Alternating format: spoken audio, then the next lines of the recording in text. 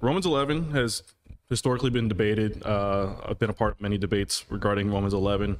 It's the infamous chapter that says all Israel will be saved. What does that mean? That's something we'll get into next week. Some of you guys may know Pastor Ken Jones from Commitment. Our relationship is one I appreciate deeply, and it's one that historically has been deepened by debate and conflict. And Romans 11 was actually the first debate we ever had, and so it was almost like a full circle moment, and just being able to spend time in the text and have that memory. But before we get into the actual word, let's go ahead and pray, and then we'll work our way through Romans 11. Heavenly Father, thank you so much for waking us up this morning, giving us this day. I just pray that as we spend time in your word, that you would just be with us, that you would teach us, that you would remove the distractions from my heart, from our hearts, just so that we can hear from you and learn from you and just see you more clearly today. Have your way. In Jesus' name I pray. Amen. All right. So we left off with Paul telling us that when it comes to receiving the gospel, there's no distinction between the Jew and the Greek. Paul quotes Isaiah. This is back in Romans 11. Gary taught us. Paul's quoting Isaiah to encourage teaching and evangelizing all people. And Paul quotes Moses and Isaiah to communicate ultimately the stubbornness of Israel, and that God would then reach the Gentile nations and bring them into the fold, if you will. And so the state of Israel at this time, they're looking around and seeing Gentiles kind of saved in mass and quickly. And then they're looking around at their kinsmen, the Jewish people, are looking around at the other Israelites and realizing they're not accepting this as much as the Gentiles are. That this new way through the Messiah, who they don't accept as the Messiah, doesn't seem to be spreading or catching on in the same way that it is with the Gentiles. And even Paul, who obviously himself was very much Jewish, he's a descendant of the promise, the covenant given to the nation of Israel. He's a man who persecuted and even attacked the people that he has now numbered among, these so-called Christians. And even he's convinced of Jesus as the Messiah and Savior. We know there were questions around Paul's Judaism from those who were Jewish, thinking that he had turned away or renounced his Jewish faith and tradition. We saw that in Acts. And even Paul is looking around and he's grieving the fact that he doesn't see other Jews turning to the Messiah. And so Paul addresses a concern, one he may have even had, or those of the remnant, those who did actually believe in Christ. And he's looking around for other Jews and realizing that they're kind of hard to come by within the church. And so he starts and he addresses kind of the concern with this in the very first verse of chapter 11. And he says, "I say then, has God rejected his people? May it never be." So has God rejected his people? In other words, has God given up on Israel? Is God no longer God? Is Israel no longer God's chosen people? Has God ended his promise and his faithfulness to this people? And Paul says, of course not. May it never be. Of course, we know God is faithful to his promises and God has not broken his covenant with his people. In fact, it was Israel who has broken the covenant with God. And I'll read Jeremiah 11 really quick, just so we see that here. This is Jeremiah 11, starting in verse 7. It says, "For I solemnly warned your fathers in the day that I brought them up from the land of Egypt, even to this day, rising up early and warning, saying, listen to my voice.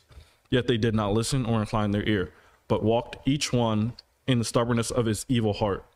Therefore I brought on them all the words of this covenant, which I commanded them to do, but they did not. Then Yahweh said to me, a conspiracy has been found among the men of Judah and among the inhabitants of Jerusalem. They have turned back to the iniquities of their ancestors who refused to hear my words, and they have walked after other gods to serve them. The house of Israel and the house of Judah have broken my covenant, which I made with their fathers. And therefore, thus says the Lord, behold, I am bringing calamity on them, which they will not be able to get out of, and they will cry to me, and I will not listen to them." Just a little bit farther. "Then the cities of Judah and the inhabitants of Jerusalem will go and cry to the gods to whom they burn incense, but they surely will not save them in time of their calamity. For your gods are the number of your cities, O Judah, and the number of streets of Jerusalem are the altars you have set up for the shameful things, altars to burn incense to Baal." And so we see that the people of Israel had broken their covenant with God because they were not obedient, because they did not have true worship towards the one true God. And so there, the covenant was broken not because of God's unfaithfulness, but because of Israel's unfaithfulness. And here's what I think we can take away not only from Jeremiah, but also from what we'll see throughout Romans 11, which is that ethnicity is not, and will never be what saves people. It will never be what makes a person right with God. Even for Israel, being a descendant of Abraham wasn't enough. What was required was true worship, true faith, and obedience from the past all the way through today. Will always be what God requires. And so they broke the covenant, and God technically owed them nothing at the time. He could have walked away and said, well, you broke the covenant, that's it. But God, being as faithful as he is, promised to them that he would establish a new covenant and with them, because he's so faithful and long-suffering and patient.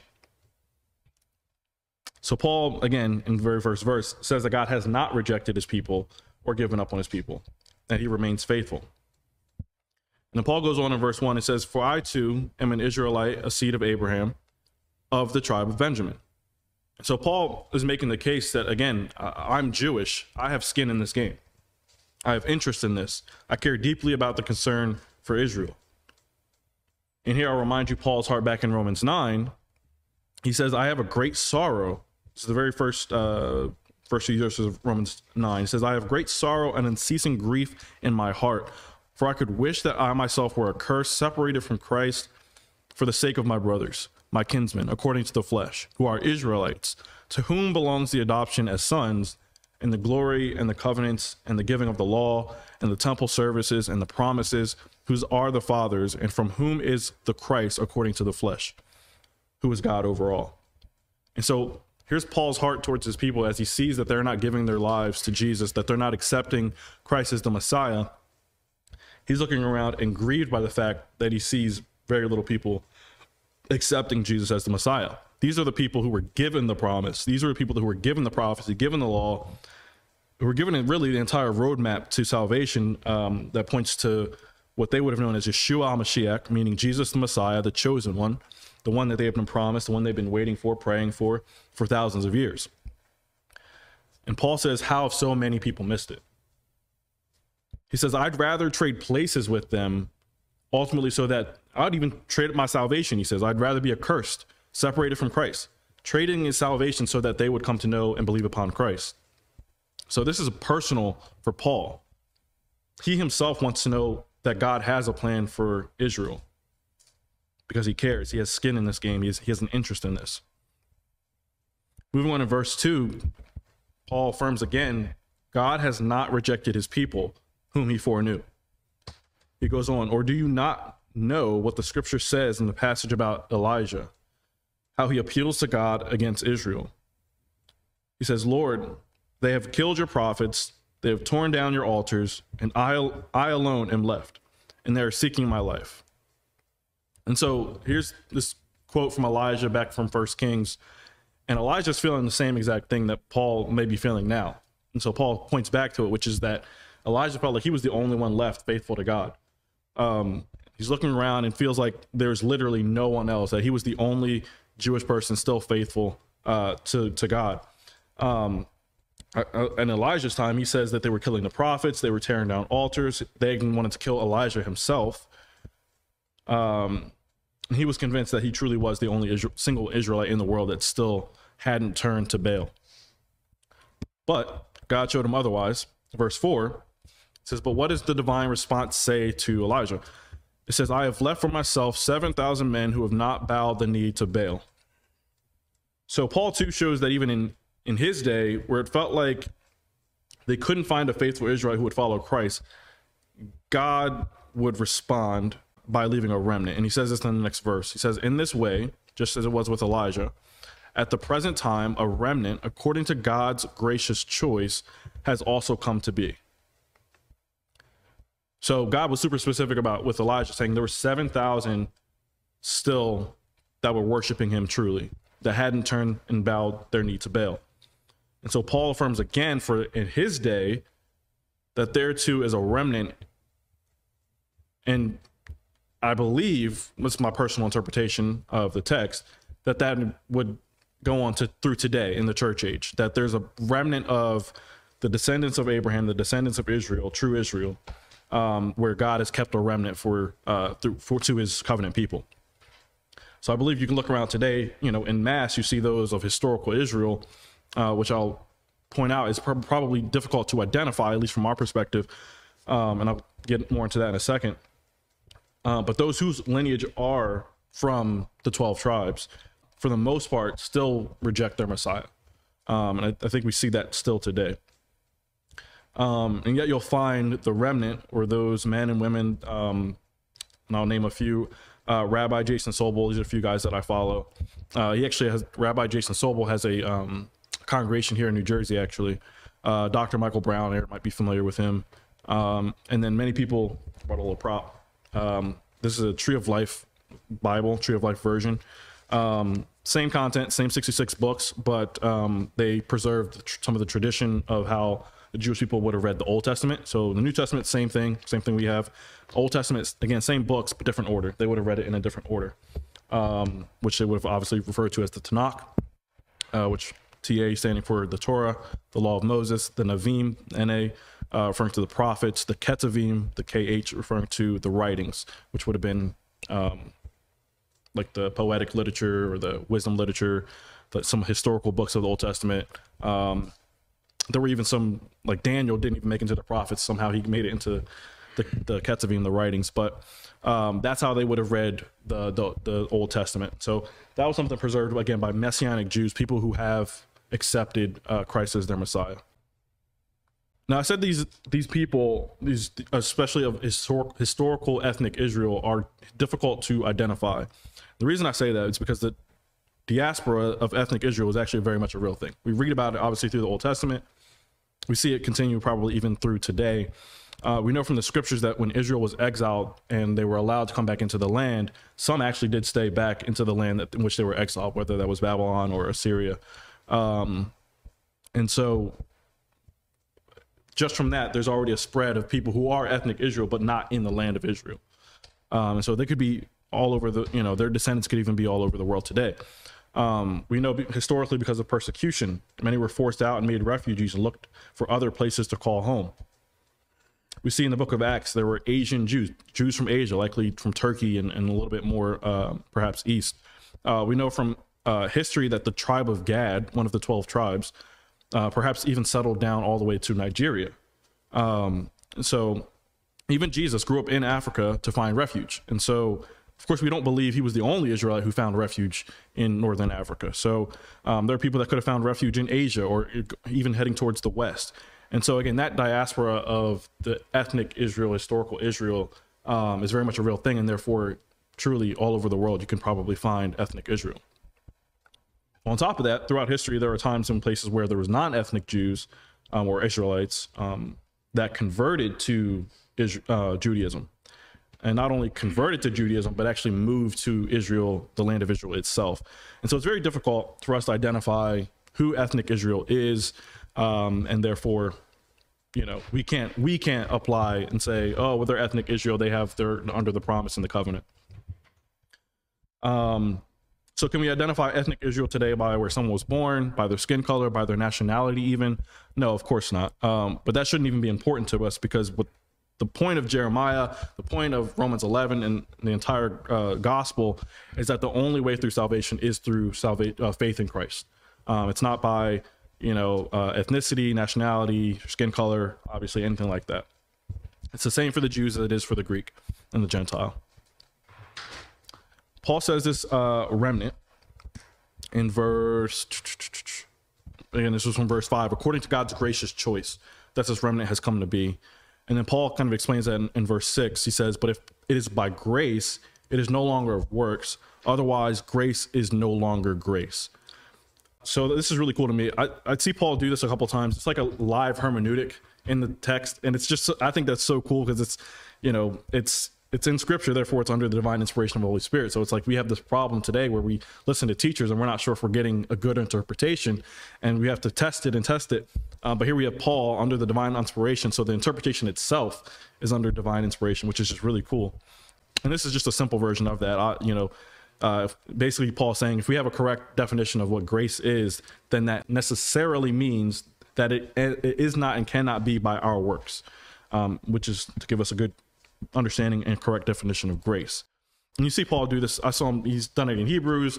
Galatians 3 is a good example of it. When he's referring to Abraham's seed, he says not seeds as if referring to many, but referring to one, that one is Christ. And so that, again, that live hermeneutic of Paul, like working out the text for us and fleshing that out for us is just really cool. Because again, it's under the divine inspiration of the Holy Spirit. So we can be sure of that. That is perfect and true. Move on to verse 7. It says, What then? What Israel is seeking, it has not obtained, but the chosen obtained it, and the rest were hardened. So he's referring to, again, the remnant that God has left in his day, and I would say even throughout today. The chosen, those remnant, have obtained this salvation. So what is Israel generally seeking? Generally, Israel seeking the knowledge of the truth, right? These were God's people. They wanted to know God. They wanted to know the truth, which we know, of course, today is through Jesus Christ only. And they were seeking it, but only some, the remnant, obtained it. He says the rest were hardened. And so what I'll say about the hardening is this. Good biblical theology tells us that all men are fully responsible for their sin. We were just talking about this before we started. All men are fully responsible for their sin, and included in that is their stubbornness. They are responsible for the rejection of the truth. At the same time, God clearly hardens hearts. We talked about it earlier. God hardened Pharaoh's heart. But I would imagine not without Pharaoh first rejecting in his own heart that he wanted nothing to do with God. And so Paul is actually going to double down on this, explaining the hardening in the next couple of verses here. And so let's go ahead and read those.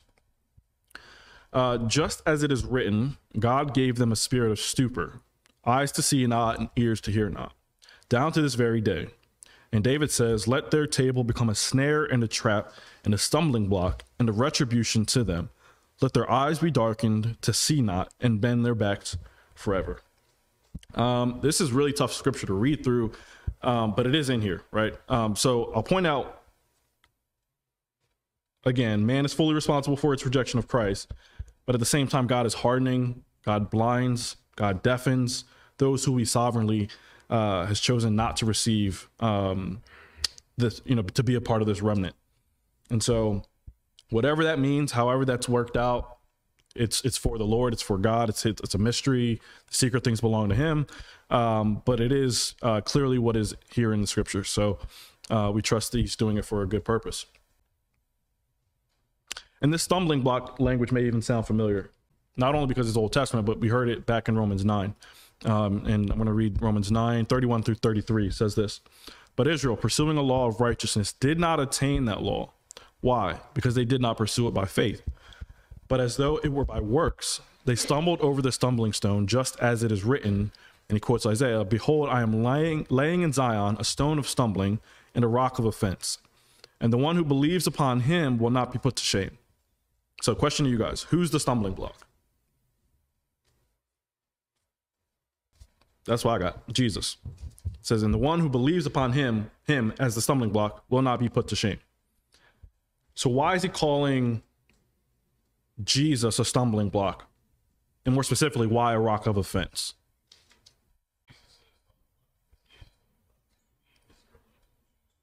Yeah, I agree with both of those. I think if I worked out basically what you both just said, I'm going to work it out this way. It says, because in order to believe upon Jesus as our Savior, right? It's for them, but this is for Israel, right? The stumbling block, a rock of offense for Israel, but also for us today. To believe upon Christ as Savior, you must acknowledge your own inadequacy, right? You said they wanted to work it out when he was just trying to hand it to them.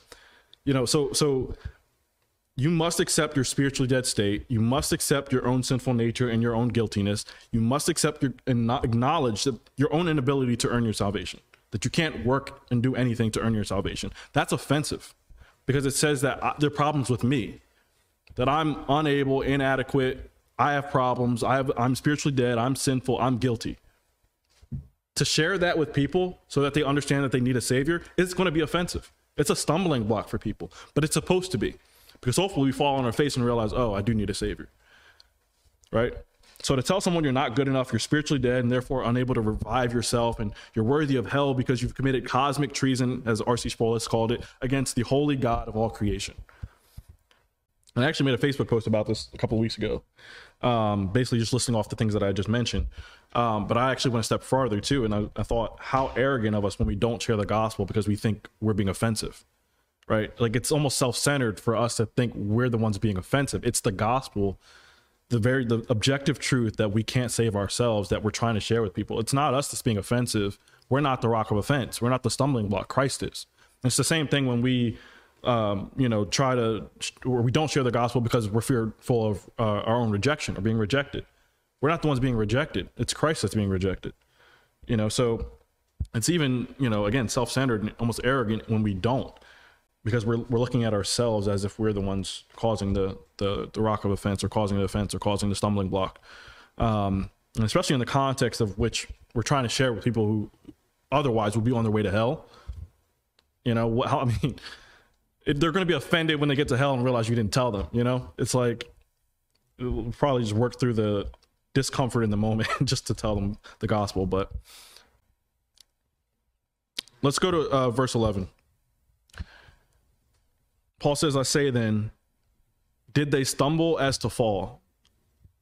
So meaning, did they stumble as, did they have been cut off from God permanently or altogether? And are they no longer the chosen people of God, right? I think that's what we're getting at here. Did they stumble as to fall?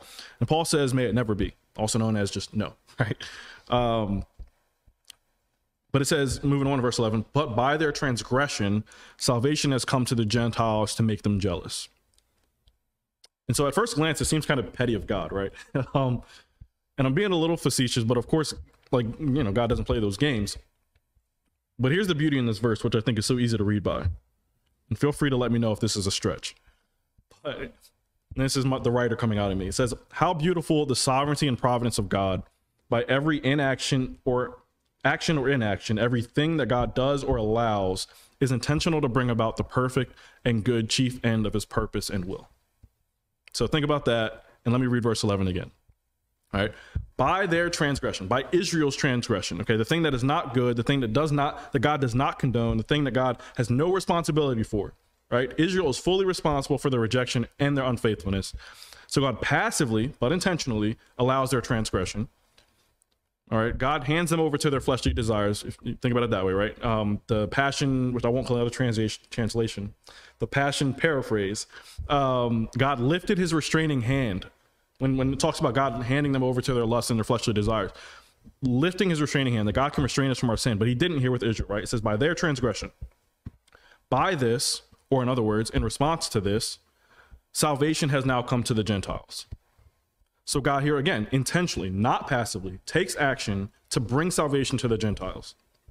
But it doesn't stop there. He says for what purpose? It says to make them, Israel, jealous.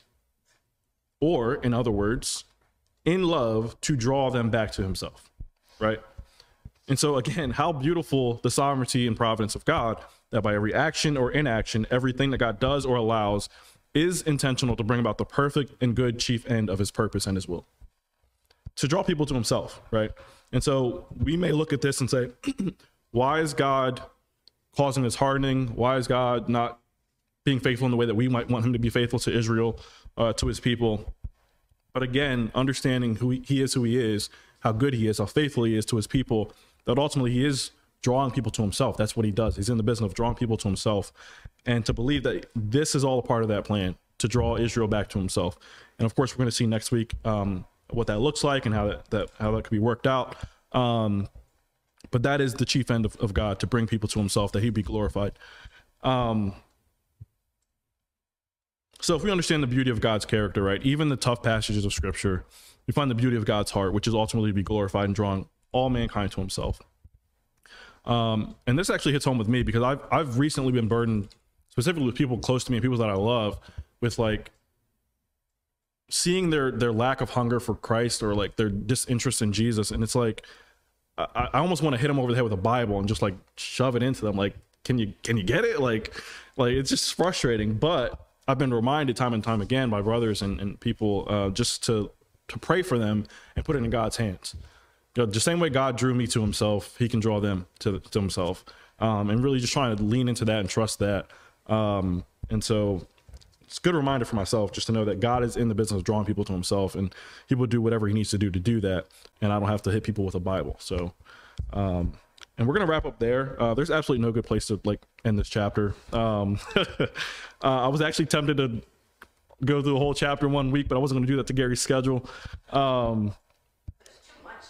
Yes, exactly. This whole second half deserves its own standalone message. So we're definitely going to reconvene next week for the second half of Romans 11.